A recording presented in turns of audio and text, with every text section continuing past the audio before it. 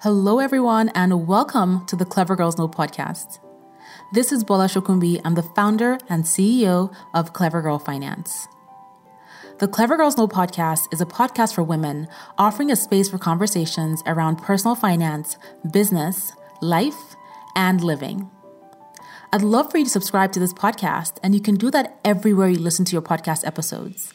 And if you love what you listen to, head on over to iTunes and leave a review so that other amazing women just like you can find this podcast as well. I'd also love for you to stop by clevergirlfinance.com. We have new content on the blog multiple times a week. We have over 30 plus free courses. Plus, when you sign up for a course, you can talk to a Clever Girl Finance mentor for free to get encouragement, motivation, or if you just want to have an open, no shame, no judgment girl talk. Finally, check out our YouTube channel. Just search Clever Girl Finance on YouTube. And if you don't already follow us on Instagram, you can find us at Clever Girl Finance. Okay, so let's get into today's episode. Welcome to the Clever Girls Know podcast, Cassidy. I am so excited to have you here. Thank you, Bola. I'm so excited to be chatting with you. And we're going to be talking about how you paid off $18,000 of debt within 10 months of graduating college, which is such a great accomplishment. Before we dive into how you did it and what you're doing now, please tell us who you are and what you do. Okay, so professionally, I am a freelance personal finance copywriter. So pretty much what that means is I create a lot of blog posts, articles, email sequences, and other pieces of content for personal finance platforms. And fun fact, I'm actually a writer for Clever Girl Finance. So Bola and I connected about a year ago, and I have been creating a few blog posts a month for the platform ever since. Personally, I am a mixed match of different things. I really love reading and hiking and exploring the Pacific Northwest, which is where I live. I'm originally from Georgia, so I have an immense love for fried chicken, and in true millennial fashion, I watch way too much TV. I have 2 cats, and I will probably spend the rest of their days trying to really force them to love me. So yeah, that's a little bit about me. Because cats are moody and funny like that. I know, they really are. Like, they love you 1 second, and then 1 second later, they're just like, please do not touch me. But yes, Cassidy, you are a writer for Clever Girl Finance, and you have created some awesome articles. So for those of you who are listening, we update the Clever Girl Finance blog every single day. And Cassidy has written more than a few articles. She's writing for us for a year. And if you want to see her articles, just go on the blog and search Cassidy, and her articles will come up. And then you can click on her name and you can see her bio and also the link to all her other articles that she has written. So definitely more than a few. So we appreciate the awesome content that you create for us. Thank you. So you had $18,000 of debt. Where did it come from? So all of my debt was from federal student loans. Mm-hmm. And just to elaborate a little bit, when I graduated, I had 2 degrees under my belt. So I had an undergraduate degree in public relations and then a master's in business administration. $18,000 worth of debt is such a small amount for 2 degrees compared to what most women graduate with in the United States. Mm-hmm. This was kind of intentional. I tried to keep my student debt cost as low as possible. So just to give like a few things that I did just for anyone listening, the first thing was that I intentionally chose a public university over a private one. When I was in 8th grade, I found this private university called Berry College in Georgia, and it was my dream school all the way up until I graduated high school. And then I found out how expensive it was, and I was like, no. So I ended up going to a public university. I was also my high school's valedictorian. So in Georgia, they have what's called the Zell Miller Scholarship. I believe it's for every valedictorian or salutatorian, and it pays for all of your tuition up to 15 credit hours every semester. So for undergrad, really the only things I was responsible for was any tuition over 15 credit hours, and then all of my fees, books, room, board, things like that. I also worked part-time all through college. I actually had my very first on campus job interview, my first day of class. So, I rolled up to English 1101 in full business attire because I had a job interview right afterward. And I did get a job my first semester, freshman year of college, and I worked the whole way through. So I always had at least 3 roommates. When I went to grad school, I got a graduate assistantship in exchange for reduced tuition. So I was very fortunate to only have $18,000 in student loan debt, but it still did not stop me from really wanting to pay it off. Yeah. And, I love that you had this strategy to minimize the total amount of student debt that you would take on by, working, applying for the programs that you applied for, particularly picking a school that was going to cost you less. That is very important, in terms of what your total debt is going to be if you have to take student loans to go to college or to grad school. And I know sometimes people get caught up in, I really want to go to this particular school, but it's also important to objectively weigh the costs. Even if you're already in the school, but you have a few semesters or a few years to go, it's still worth weighing the cost to determine, is there a way I can significantly reduce how much I pay to get the same quality of degree, but at a cheaper school. So that's really smart that you were able to do that. And so you come out with $18,000 of debt. As you mentioned, it's a lot of money, but it's not as much as most other people have, right? So if we look at it in the grand scale of student loan debt, it's a lot, but it's not that much in comparison. Why were you motivated to pay it off? It was just 18,000 in quotes, air quotes, just $18,000. Still a lot, but just 18,000. Why were you motivated to pay it off? Honestly, my desire to be debt-free stemmed from my childhood. So my parents have been divorced all of my life. They separated before I was born while my mom was pregnant. I pretty much grew up in 2 separate households, and both of them struggled with money in different ways. So in one household, there was a huge focus on spending money while you have it, and it led to that parent having to file bankruptcy due to consumer debt. And then I had another parent who wasn't, taking on as much debt, but the saying was always, we only have $20 in the bank. Like we can't, everything was restricted and just like doing the bare minimum.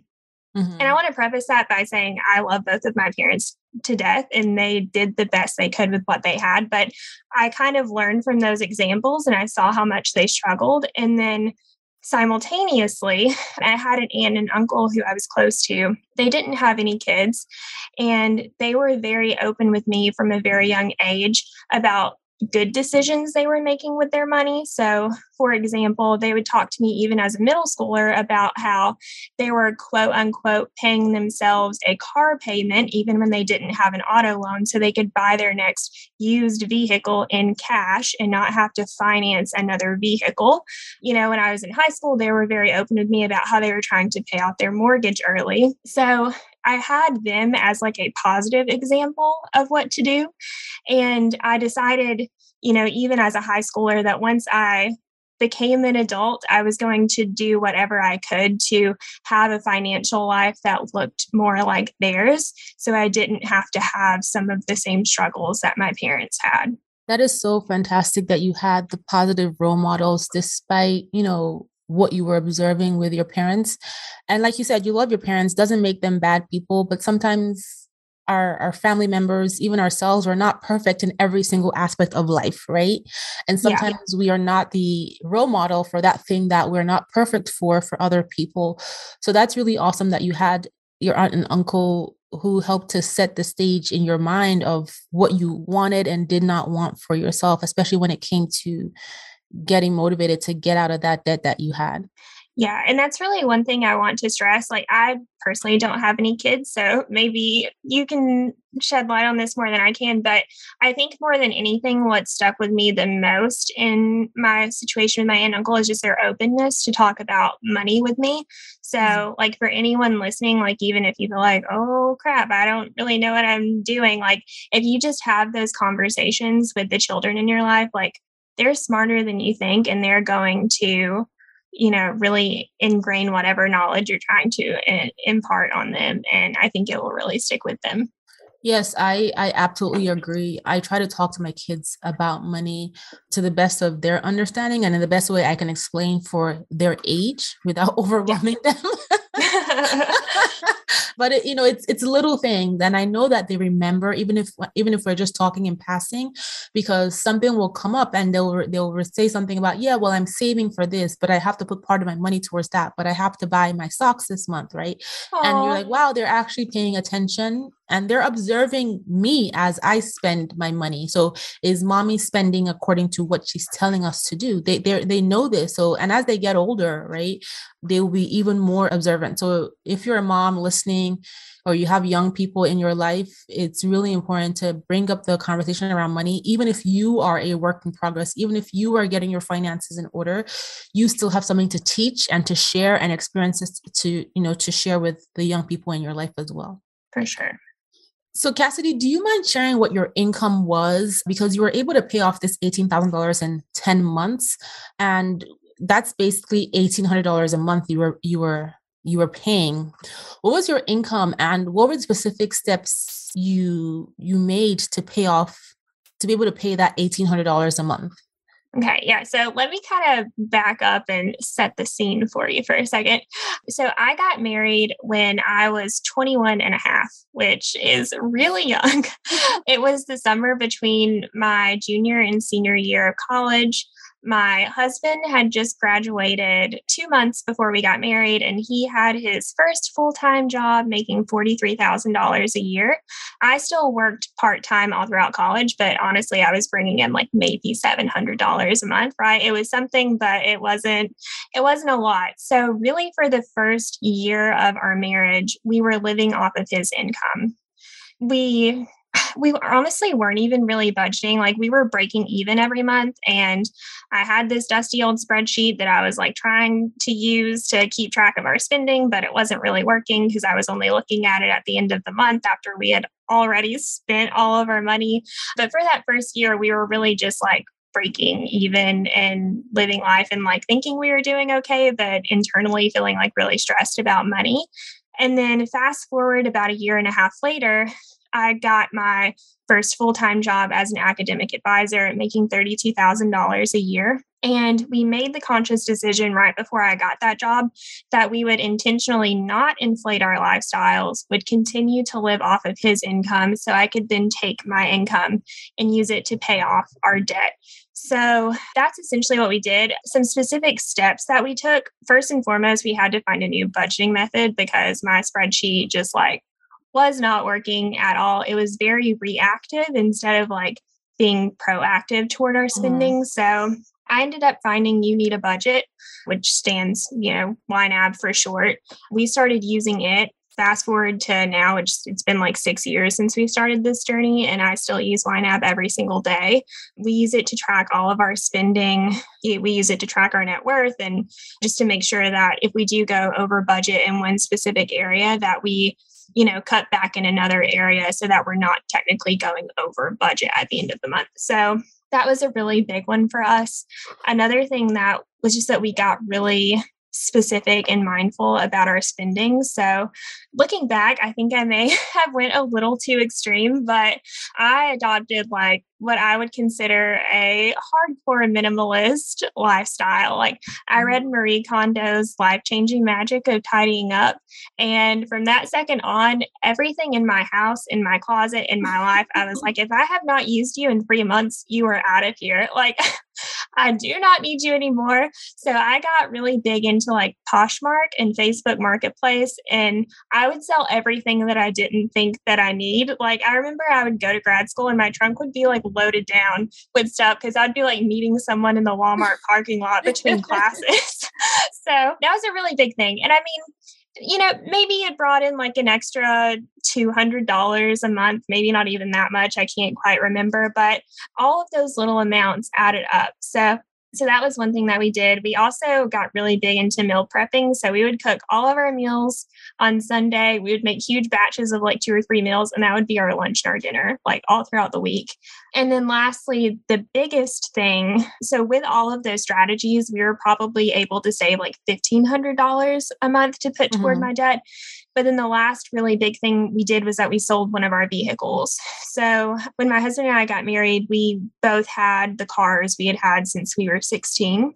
But by this point in our like debt payoff journey, we were both working at the same university. We were both working 8 to 5. We were already driving to work together and coming back home together. So one of our cars was just pretty much sitting there. So we sold the car that I'd had since I was 16. It was worth about $3,000, but that was really what like pushed us and kind of wrapped up the whole paying off $18,000. Mm-hmm. And did your husband also have debt he was paying? He did not. He was fortunate enough to have scholarships and then parents who like helped him cover the cost of college. So he was just along for the journey of the debt that I brought into our relationship. So that's pretty cool, because when you really think about your income, your husband started out making $43,000. By the time you take out taxes, let's just take out $10,000 from that. Oh. So he has $33,000 left, and you got a job at making $32,000 a few months later. But then after taxes, you probably had about $24,000 left. So in total, you had about $57,000 a year after taxes, which is about $4,700 a month. And then you're paying about a third or a little over a third of your income towards debt every month. And you're downsizing, you're selling things, you're selling your car, you're loading up your trunk to meet people at Walmart to give them things so you can get some money. That's a lot, right? Putting 1/3 of your income towards debt. And I bet there's so many other things that you could have done with that money when you think about it, but it was worth the effort to pay it off, because in 10 months, you were able to pay off the debt in its entirety. That is really, really incredible. And you mentioned that you had taken a minimalist approach to life, but did you ever feel tempted to just want to go out and just spend money during that period? I know 10 months is not that long, but while you're going through the motions of paying off debt, sometimes it can be, you can kind of feel like all you're doing is paying off debt. You're selling things to pay debt. Your income is going towards paying debt. How did you manage just wanting to go out and spend money, or did you even feel that way?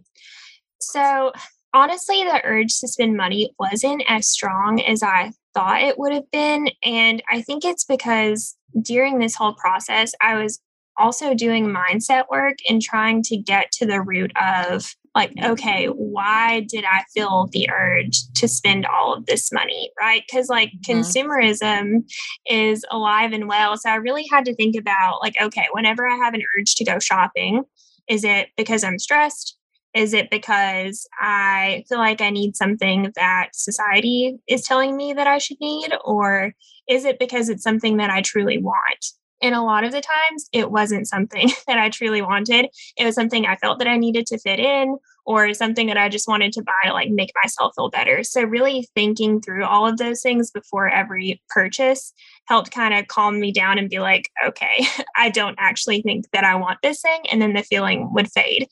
And then another thing that I did was just trying to focus on like cheaper or free things that I could then replace those impulses with. So like I remember for my 23rd birthday, I treated myself to a coffee from my favorite coffee shop, and I drove myself to the public library and I got my first library card as an adult, and I checked out like 10 books.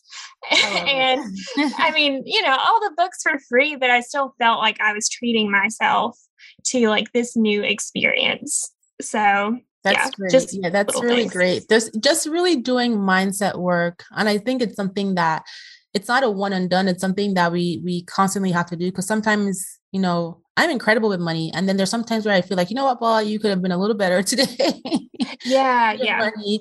And so that's really great. And, a coffee and a free library card and checking out 10 books might not seem like a lot to gift yourself for a birthday, because a lot of people like, I need to, I'm turning 23, I'm turning 30, I'm turning 40, I'm going to give myself a big gift. But to you, that was meaningful.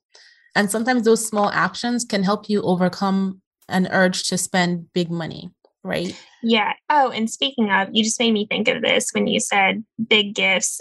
Another thing we were very intentional about was not giving gifts. So, and maybe this is kind of taboo, I don't know, but like I've never been a big gift giver or receiver, and neither has my husband. Like our philosophy has just always been like, if we want something, we'll save up to buy it for ourselves within reason. So I kind of like set the expectations with my family ahead of time. And, it was a little awkward, but just being like, we're not going to be the couple who like rolls up at Christmas with like gifts for all the parents and gifts for all the siblings and gifts for all the nieces and nephews, because we have these financial goals and, it just doesn't align.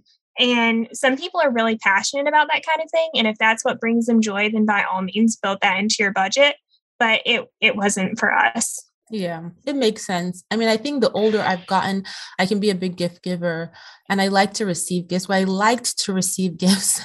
Well, the older I've gotten, unless you're my husband or my kids, I don't want a gift because I find that I have everything I want at this point. Yeah. And 99% of the time when I get a gift that's not food, like if you didn't cook me something, I really don't need it.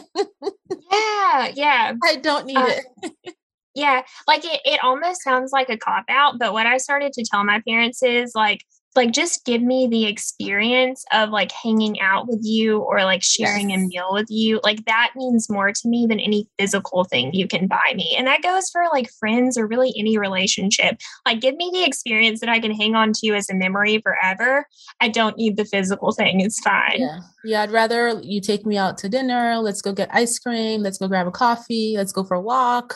Yeah. To buy me a gift.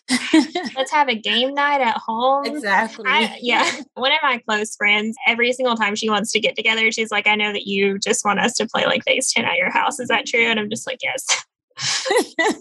Mine is sweets. Buy me a cake. Listen. Oh, yeah. We'll be best friends forever. Cake. Yeah. Pastries. Hey everyone, so I wanted to come on here really quickly to share some amazing news with you.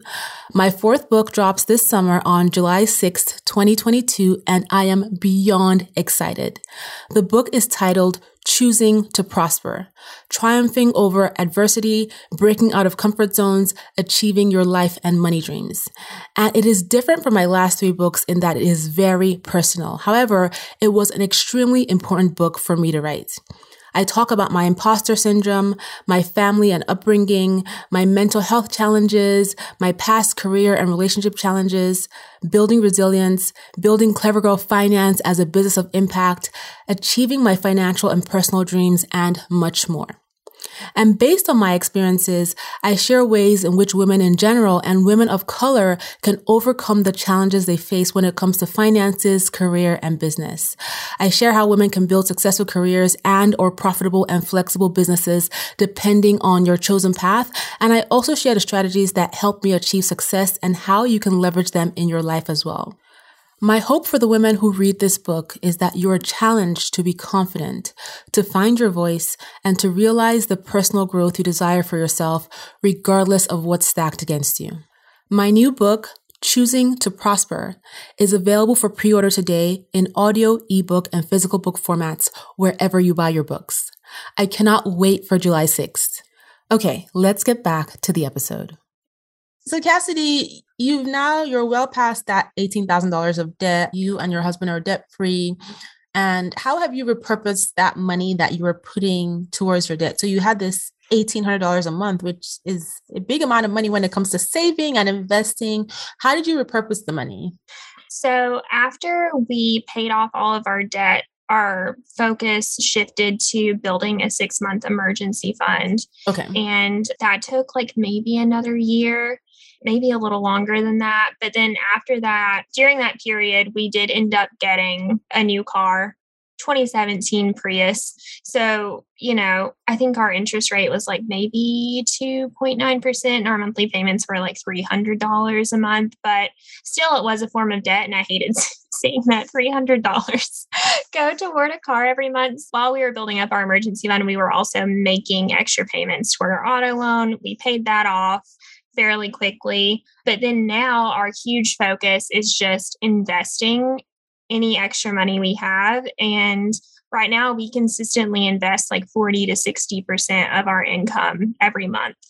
That's awesome. Yeah. And that's through maxing out retirement accounts and then also like funneling whatever's left into our investment accounts. That's awesome. Since then, the other thing that you did mention prior to the recording is that you have since more than tripled your income from leaving your corporate job and now working for yourself. So how did you transition from your 9 to 5 job into being your own business owner, your freelance writer? And how long did it take you to triple your income? Because I know this is something that a lot of people are thinking about now, especially in today's world with just people wanting to expand their income, but on their own terms, on their own schedule, and at the same time also pursue their own passion. So how did you make that transition? How long did it take you to triple your income? Okay, so this is actually something I love talking about because I never in my wildest dreams imagined that I would work for myself or that, I would be making at least $96,000 a year. So just to back up and start from the beginning, as I mentioned earlier, my very first job out of graduate school was me working as an academic advisor, making $32,000 a year. I really loved my job. I loved the people that I worked with, but there was no career path at the university I worked at to work your way up and earn more. And around this same time, I was still living in Georgia while I had this job. My husband and I had this dream of moving out to the West Coast, living in the Pacific Northwest, and just experiencing a different part of the country while we were young, while our families were still relatively healthy. So that, is something that we wanted to do in the short term. So then the question for me became, while I'm working in this job, making $32,000 a year, is what am I going to do when we move? Am I going to try to find another job in academic advising and maybe not, earn that much more there? Or am I going to try to break into some other career field? I had absolutely no idea what I was going to do. One day I was scrolling through Instagram, as we tend to do. I saw this ad about copywriting, and I had never even heard of the word copywriting, but I had a degree in public relations. I was like, I do like to write.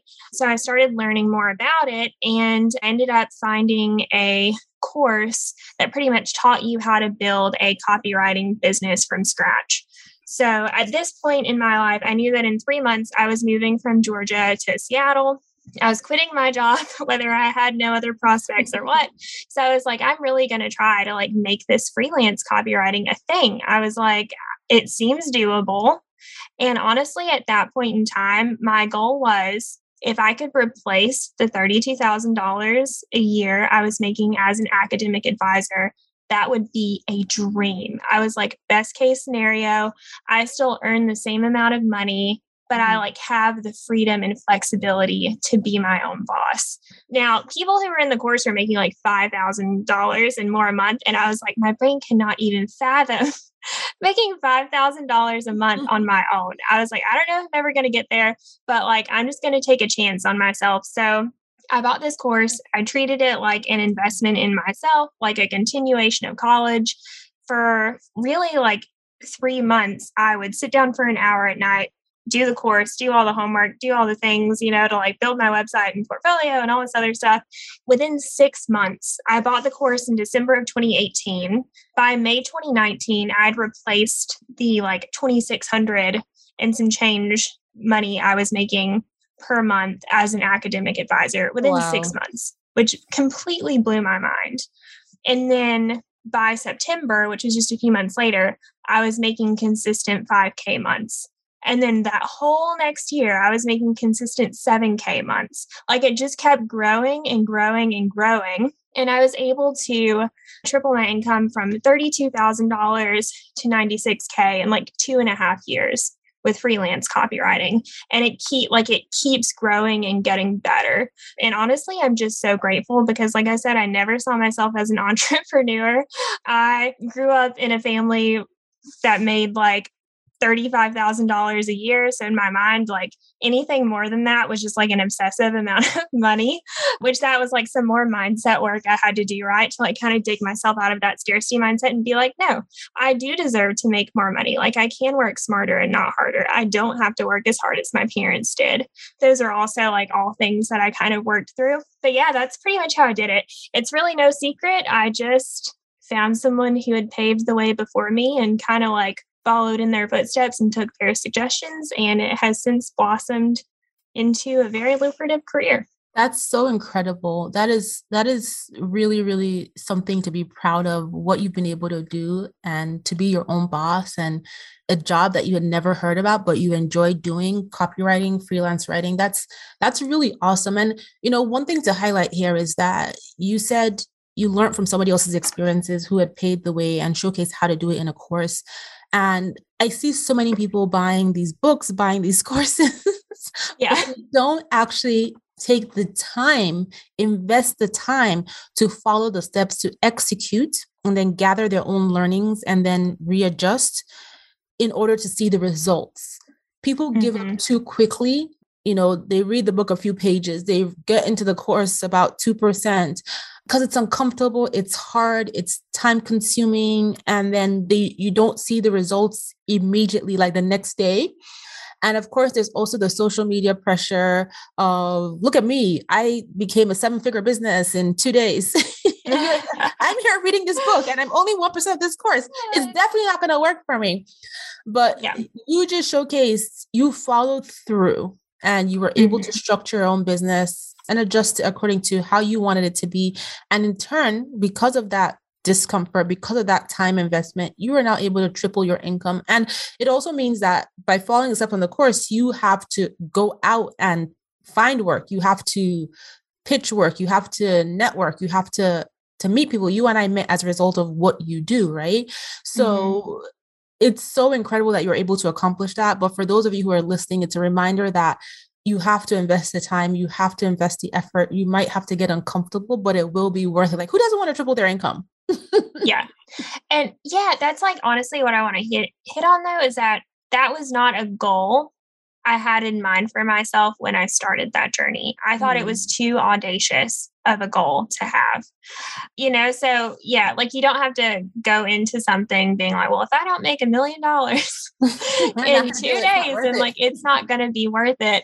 But also you brought up another good point. Like you and I have talked about this before, like course fatigue is real. There are so many courses online for everything, but like the ones that are truly going to make a difference in your life are not a get rich quick scheme. Like you have to commit to it. You have to put in the hard work.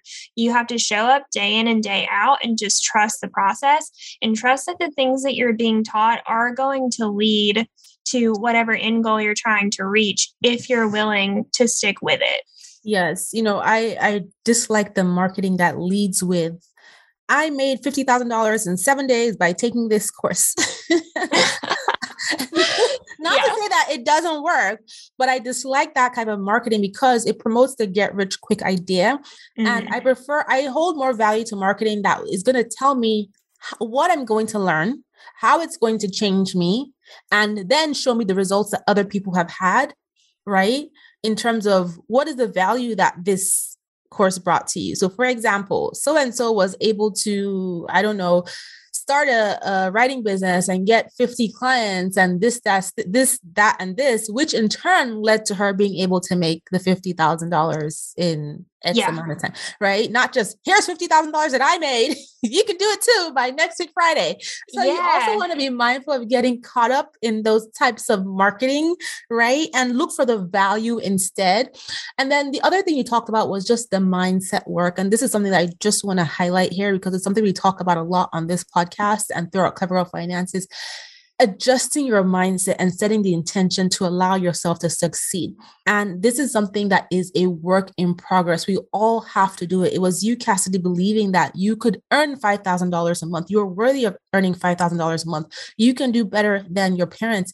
It's letting go of that scarcity and lack mindset and allowing yourself to get adjusted to abundance. And I'll tell you that from personal experience, as you start to get adjusted to the abundance, right? That scarcity mindset is going to be even stronger. It's going to come even harder. Well, you are so lucky to make $10,000 a month. It's going to be even harder for you to make $20,000 a month. In fact, you can never make $20,000 a month. So it's something that you constantly have to work on. And it's not just about making money, right? Having an abundance mindset is in all aspects of your life. It's having an abundance of happiness. It's allowing yourself to have an abundance of peace of mind. It's allowing yourself to to feel abundance for other people, what your spouse, your partner can accomplish, what your children can accomplish. It's just having that overall abundance, right? And in being intentional about the way you think about it, so you don't allow that scarcity and lack mentality to take precedence. Because if you allow yourself, that's what will happen. And you don't want that. Yeah. 100%. For a second there, I was like, has Bola been in my head? Because you were like, you're making 10K. How are you going to, it's impossible. And I'm just like, I feel that on a real deep level. It is not impossible. You don't have to know all the answers, right? You just need to take the actions to get you there, right? So before you were making 5K, you didn't know you were going to make how you were going to make 5K. You just knew I would like to make 5K. And then you started taking actions that led you to your 5K a month. Right. So it's the same with like, people who want to do cross-country runs, people who want to lose massive amounts of weight, save massive amounts of money, pay off massive amounts of debt. You don't have the plan for every step you're going to take. Life is going to throw you a curveball every now and then, but you've set the intention and you've adjusted your mindset that you're going to figure this out no matter what. Yeah. And one of my favorite things too is just that as humans, like we get the opportunity to grow and change like every single day that we're alive. So whenever I am facing a goal that seems really daunting, whether it's paying off debt or like breaking into this new career, I just remind myself that like the Cassidy of 3 months from now is going to be so much smarter and further along in this process than like the Cassidy of today. So like for today, I'm just going to trust this process. I'm going to do the 1%. I'm going to do the steps that I can and trust that I will get there over time. Absolutely. Yeah, I love that. So Cassidy, for anyone who's listening to this, who's looking to make a similar transition as you did from, your full-time job to working for yourself, where would you suggest that they start? What advice would you give them based on your own experience and everything that you have learned to being able to triple your income thus far? Yeah, that's a really good question. So, first, I would just say if you have an idea or a side hustle or a passion project, anything that you're interested in, like there's a really good chance that someone out there has done something similar. It may not be exactly what you want to do, but someone else has already begun to like make the mistakes and learn how to do it the right way. Don't be afraid to seek out that information. Like you don't have to struggle through the process alone. But two, like I really do think that it's easier than ever to make money online today or in traditionally unconventional ways than it was, pre-computer times. So, if you want to break out of your corporate job or ditch your 9 to 5 or whatever you want to do, I promise like it's possible. Like you can do it. You may not have all of the answers, but just start where you can. One of my favorite quotes is like, I'm probably not going to get it right, but it's like an ounce of action is better than a ton of thought. So it's like you can sit there and like think and strategize about something all day long, but until you just take that tiny like first step of action, like that's when real progress begins. I love that. Yeah. And I know that when people say learn from other people's experiences and they hear that you took a course, they're like, well, I don't have money for that. So I'm going to counter whoever is thinking that and say, well, you can go to your local library and pick up a book on whatever your topic is. You don't have a local library close to you. You can't be bothered. You can go on YouTube and create a playlist and create your own course curriculum and learn from people's videos on YouTube. YouTube. Right? Yeah, YouTube is such a wealth of knowledge. And even people who have courses are producing so much free content. Like pretty much everything you need to know is in their free content if you just seek it out. So the difference between the free content, a lot of the free content and the paid content is access to structure, right? Mm-hmm. Which if you just give yourself some time and you leverage a playlist on YouTube, you can create your own format of structure, right?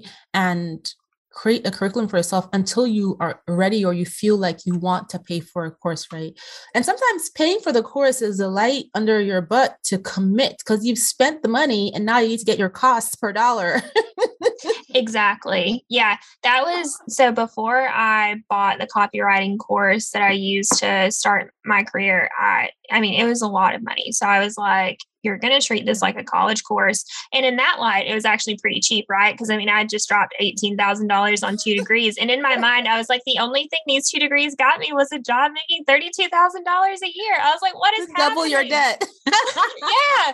So I was like, if I can take this course and if I treat it like a college course and truly commit to it, and I invest in myself and it changes the trajectory of my career forever, then it's worth it. Absolutely. Well, Cassidy, thank you so much for coming on to share your story, your journey. Before you go, you have to tell everyone, what is your Clever Girl superpower? Okay. So honestly, for like most of my personal finance journey, I would have told you that my superpower is frugality. But honestly, now I would say it's more mindful spending. And what I mean by that is the beginning of my personal finance journey, when I was really trying to pay off debt, I ruthlessly cut out everything, like even things that I love. And it wasn't sustainable, but it served a purpose at the time. And I knew it was going to be short lived. But now, since I have adopted more of that abundance mindset, as you and I have talked about, I feel like my superpower is more like mindful spending and allowing myself to splurge on things that truly bring me joy, whether it's vacations or good coffee or hiking gear because I really love the outdoors, or things for my house because that's where I spend 90% of my time now. So yeah, just getting to the point where I splurge on things that matter and kind of let go of everything else. Yeah, and it's important to have that balance, right? You can't deprive yourself because then you will spiral out of control eventually. So having that balance and doing things within reason, I think that's what mindful spending is all about. Yeah. One of my favorite Clever Girl Finance articles is the one on why you should have like fun money built into your budget. So shout out, go read it. I didn't write it. But anyway, that was like a brand new concept to me that I just kind of started thinking about like maybe 3 years ago. Like I remember in my original budget, I had, maybe like $25 for like Cassidy's allowance. I even called it an allowance. I'm just like, how much of a scarcity mindset is that? Like you get $25 in allowance this month and that's it. But now it's more of operating from this, hey, Cassidy has fun money in her budget and she can use it for whatever she wants. It's just little changes like that are going to keep you motivated to keep working toward whatever financial goals you have. Yeah, I love it. Well, thank you so much, Cassidy. And finally, please tell everyone how they can keep in touch with you, how they can learn more about your services, where to find you. Yeah, so you can visit my website at CassidyHorton.com. You can also connect with me on LinkedIn. I don't really think LinkedIn has handles, but just search for Cassidy Horton. The little end part of my URL is Cassidy B. Horton. And then lastly, I'm on Instagram at Cassidy Horton Writes. Okay, I will be sure to include all of that in the show notes. And LinkedIn does have handles. Like I use the app on LinkedIn all the time because I'm on LinkedIn quite often. So if you go on and you type at Bola Shokumbi, you will see. Really? It'll tag me. Yes. All right. I've got homework to do. Okay, sounds good. So we'll put all these in the show notes. And thank you again for sharing. And thanks to our amazing listeners for tuning in. I hope you found this episode helpful and you got some amazing nuggets from Cassidy's story. Yeah. And I just want everyone to know that I am an open book. So if you have any follow-up questions, just find me online somewhere and let me know. And I would love to hear from you. Awesome. Thank you so much, Cassidy. All right. Thank you, Bola. It's so great talking to you. Thank you so much for tuning into this episode, and I hope you enjoyed it. If you've loved the episode, but you don't yet subscribe to the podcast, you can do that everywhere you listen to your podcast episodes, and head on over to iTunes and leave a review so other amazing women just like you can find this podcast as well. Thank you so much for being here, and I'll talk to you on the next episode.